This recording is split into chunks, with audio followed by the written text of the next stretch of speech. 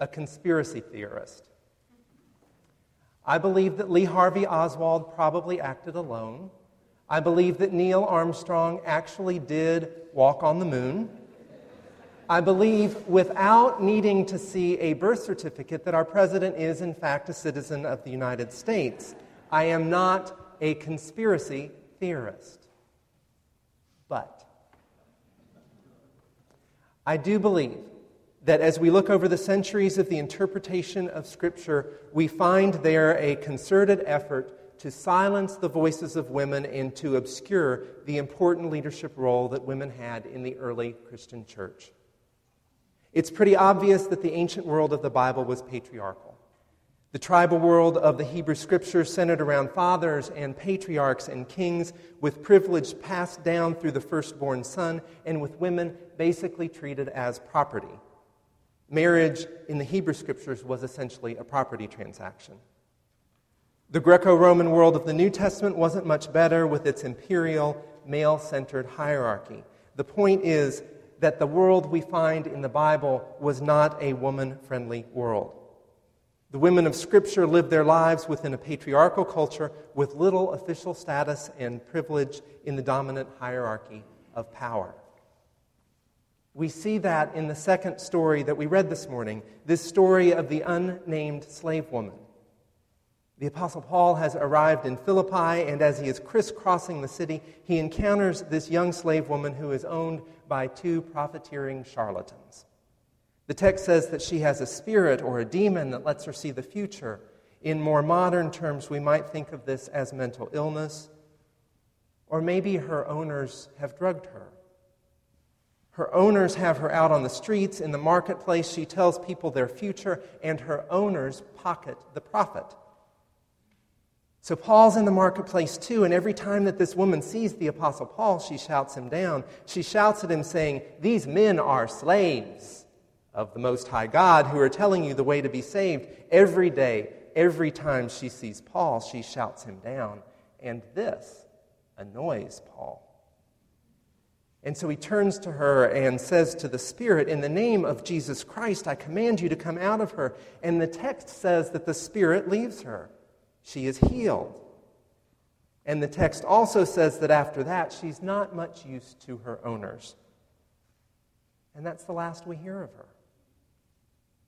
In this story, this woman is about as far down in the power structure as one can be. She is a woman, she is a slave, she is possessed by a spirit, and her owners are exploiting her mental illness to make a profit for themselves. She is oppressed and possessed in just about every way imaginable. And the story itself is pretty unsatisfying. The story itself doesn't treat her with much respect. It doesn't even give her a name. Paul does cast out the spirit and he heals her, but the story says that he does this because he is annoyed at her shouting, not because he sees her humanity. The story doesn't tell us anything about what happens to her after that. It's as if she doesn't really matter to the story. What matters is that she is no longer profitable property for her owners. They take Paul to court, and he ends up in jail, and that's where the story goes. And who knows what happens to this woman? She's not the point of the story. In fact, we don't get to hear her story. The story of how she was once afflicted but now is healed. The story of how she was once owned but now is set free. The story of what it meant to her to experience the healing power of the risen Christ. Her story is lost in the silence of the centuries. What we do hear and see in this story is an ancient world that actively denies the full dignity and the full humanity of women. But even as we read these stories that clearly reflect the hard world of Scripture in which women lived, in the book of Acts and in the whole of the New Testament, we also get glimpses of an alternative narrative, an alternative history, in which women are full and equal leaders in the early church. Even out of that patriarchal culture, we see evidence that in the days and months after resurrection, something else, something new was going on. And we see that in the first story we read this morning, the story of Lydia. As the Apostle Paul arrives in Philippi, he wanders outside the city gate down by the river, and he stumbles upon this community of women praying. Paul is looking for a place to pray, and he finds a place of prayer peopled entirely by women. And there he meets Lydia. Lydia is no slave. She is a dealer in purple cloth. Purple cloth is a luxury item, and she is a merchant who trades in it. There's no mention of a husband. Lydia is the head of a household and of a business, and she's a worshiper of God, a Gentile drawn to the Jewish tradition, a woman making up her own mind and free enough to act on it. Lydia listens to the gospel and decides and is baptized, and her whole household with her. And then the text says that Lydia prevails upon Paul to come and stay at her house. Now, Lydia must be pretty impressive, because if you've read any of Paul's letters, you know that it's not so easy to prevail upon him.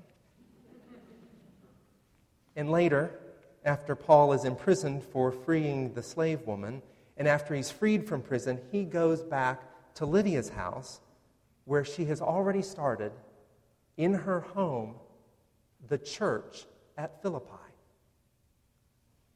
In stories like this, we see the evidence, even out of a patriarchal world, of the important leadership role that women had in the Jesus movement.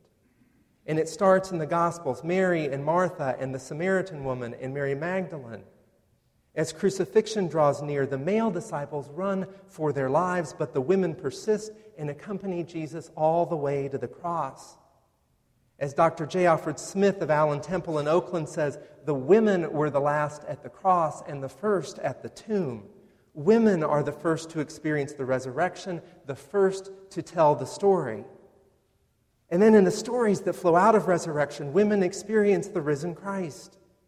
In the book of Acts and in the epistles, Lydia and other women emerge as important financial backers of the emerging church. Even more than that, from Paul's descriptions of their work and from his own expressions of gratitude in his letters, we see that they are full and equal partners in ministry. There are women disciples, Tabitha, and women deacons, Phoebe, and even one woman, Julia, who, along with her husband, is called an apostle, one who is sent into the world as an ambassador for the risen Christ. And perhaps most importantly, women founded or helped to found house churches, the building blocks of the early church in Philippi, in Corinth, in Ephesus, and probably in Rome. You see, it's not surprising that in the stories of Scripture we find a patriarchal world that silences and oppresses women. That's not a surprise. What is surprising is that out of that patriarchal context, these women leaders rise up off the page. Lydia and Tabitha and Prisca and Mary, their stories have not been silenced. In their stories, something is being let loose, set free. In resurrection, the risen Christ brings to life the voices of those long silenced. Women and men share the experience of the risen Christ. The movement that becomes Christianity is birthed and nurtured in house churches founded by women. Women serve as missionaries and disciples and deacons and apostles. The Spirit that is let loose at Pentecost empowers both women and men to speak and to prophesy and to preach. And if we listen closely to these texts, we can hear their voices. Voices long silenced, proclaiming the good news of God's love for us in the risen Christ. I want to tell you about something that has transformed the seminary community over the past 3 years. 3 years ago, a group of women students got together and they decided that they wanted to put on a production of the play called The Vagina Monologues.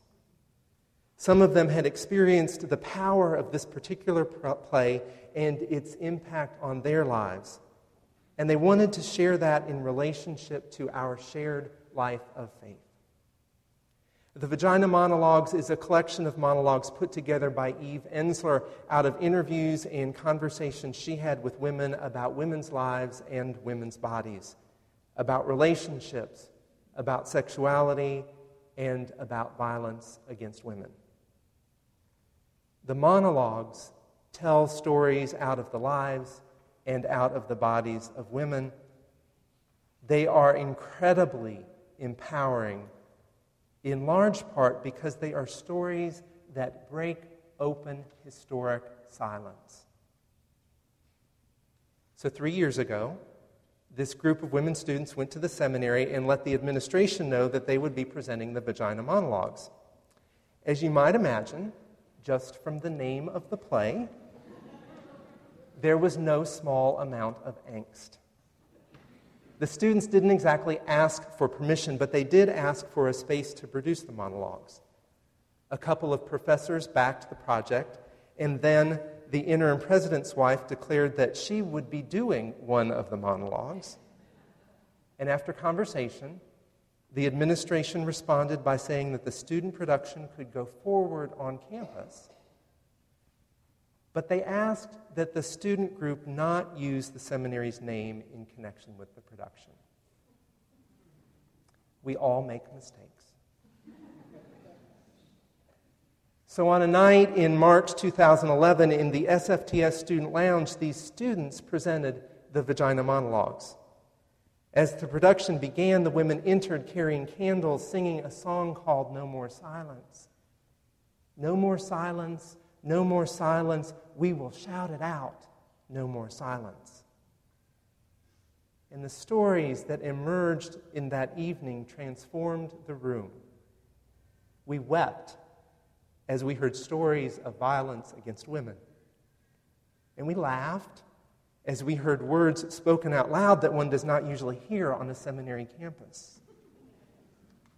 They were stories of love and hurt and joy and pain and discovery and freedom. The stories let loose something powerful and empowering. Hearing these stories made folks want to tell their stories. So, the second year, the students came back to the administration and asked if in the second year they could use the full name of the student group, including the name of the seminary.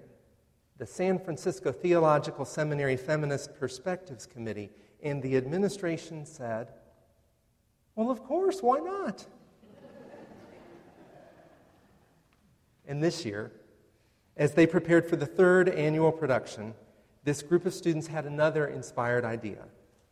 They said, what if we gathered together folks to write their own monologues, women and men? So the students organized writing workshops and invited folks to write about their experience of sexuality and the sacred, and people gathered, and people wrote, and people shared their stories. Over the past 3 years, this experience of the Vagina Monologues has transformed our community. These stories spoken out of silence have birthed more stories. And what has resulted is a conversation. As this community of learning prepares for and shares in ministry, we now find ourselves asking more and more, whose voices are we not hearing? What story do we and they have to tell? And what I have the privilege of seeing from my location in the institution are emerging leaders for the church who are bold for the gospel of Jesus Christ, who are advocates and pastors for the full dignity and the full humanity of all people. This is an important part of the work of resurrection, this bringing to life voices long silenced. In resurrection, the risen Christ brings us from death to life, and in resurrection, the risen Christ brings to life voices long silenced. You see, the authorities put Jesus to death to silence him, to silence the good and empowering news he was preaching of God's love for us stronger than any power that oppresses and keeps us down. They tried to silence him, and it didn't work. On the third day, Jesus was let loose from that tomb, and what follows in Scripture is this cascade of stories of how people experience the risen Christ. The women at the tomb, Mary, Peter, Thomas, Jesus' frightened friends gathered in a locked room, the community at Pentecost, Saul of Tarsus on the Damascus Road, an Ethiopian eunuch, an unnamed slave woman, Lydia, and a community of women praying at the river. These stories call forth speech. They call us to speak. Where have we been silenced? How have we been silenced by power? How have we been silenced by others? Maybe the world, but maybe even in our own family. Who has told us that we are not good enough or important enough to have something to say? And this is a hard one. How have we been silenced by our own internal critical voice? Don't say that. What will people think? How have we silenced others? These resurrection stories let something loose. They call forth speech. They invite us to speak and to listen for voices long silenced. So I keep coming back to the silence of this unnamed slave woman, as her owners argue because her healing means they can no longer make money off of her. And I wonder how the world might be different if we had her story. Imagine what her story would be. But first we need to find a name for her, because it's just not okay for her to be nameless. So I consulted yesterday with my friend and Greek teacher Polly Coote, and we decided that it would be fitting to honor this woman with the name Eleutheria, which means freedom. There Eleutheria stands in the marketplace just after Paul heals her in the name of the risen Christ. And for the first time in a long time, she has clarity. She can see clearly. She can hear clearly. She can think clearly. And there are the men who claim to own her, yelling at this diminutive man named Paul. They have forgotten all about her. She's no longer any use to them. In fact, no one in the crowd even notices her. They are watching the men argue. And Eleutheria looks around and she walks away. One step and then another. Head held high, she moves through that crowd, and the crowd parts as she walks away into freedom. She walks through the city streets, out the city gate, all the way down to the river, and there she comes upon this community of women praying by the river.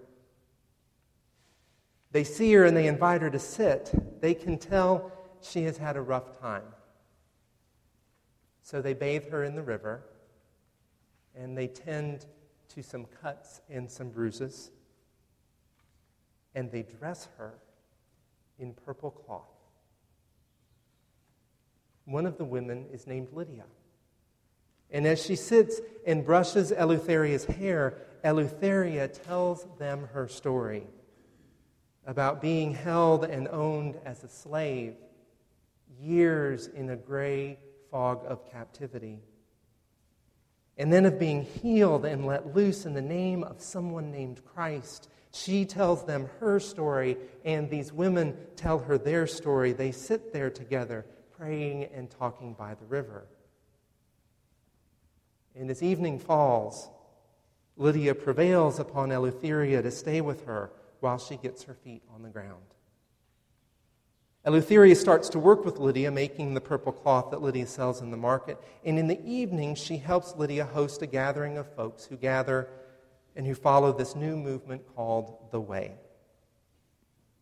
They gather and they pray and they sing and they tell stories about Jesus and about life, and they share a meal together.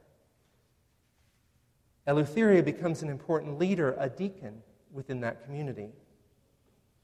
And one day, they get this letter from a friend named Paul.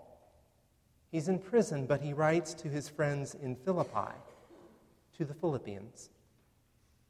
And as is their custom at their evening meeting, they gather to read the letter. Lydia looks to Eleutheria and says, "You know this, Paul. Why don't you read it to us?" The room grows quiet, and Eleutheria rises up, and she unrolls the letter, and she speaks. Paul and Timothy, servants of Christ Jesus, to all the saints in Christ Jesus who are in Philippi, grace to you and peace from God our Creator and the Lord Jesus Christ. I thank my God every time I remember you, constantly praying with joy in every one of my prayers for all of you, because of your sharing in the gospel from the first day until now. I am confident of this, that the one who began a good work among you will bring it to completion in Jesus Christ. And she continues to read. And the community listens as Eleutheria speaks. These resurrection stories let something loose. They call forth speech. They invite us to speak and to listen for voices long silent.